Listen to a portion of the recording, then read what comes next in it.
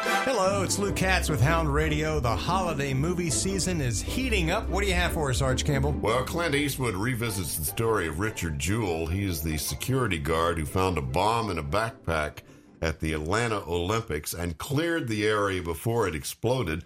First, they hailed him as a hero. Then he was investigated as a suspect, and his life turned upside down by the media herd outside of his small apartment. Jewell fits the profile of the lone bomber. A frustrated white man who is a police wannabe who seeks to become a hero. We're running it. The actor who plays Jewell is Paul Walter Hauser. He wins our sympathy. Kathy Bates plays his mother, and Sam Rockwell plays his lawyer, and they add to the story. Clint Eastwood paints an ambitious Atlanta newspaper reporter as the villain, implying she traded sex with an FBI agent to report the tip implicating Jewell.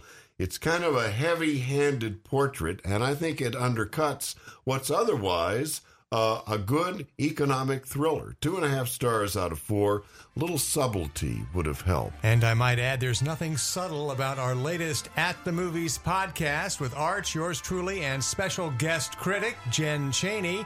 You'll find it on SoundCloud and Apple Podcasts. Enjoy your weekend. For Hound Radio, I'm Lou Katz.